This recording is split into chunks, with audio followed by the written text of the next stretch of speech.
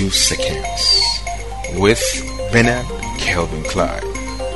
Today's word: where attention goes, energy flows. What is sapping your energy? Are you focusing on lack or abundance?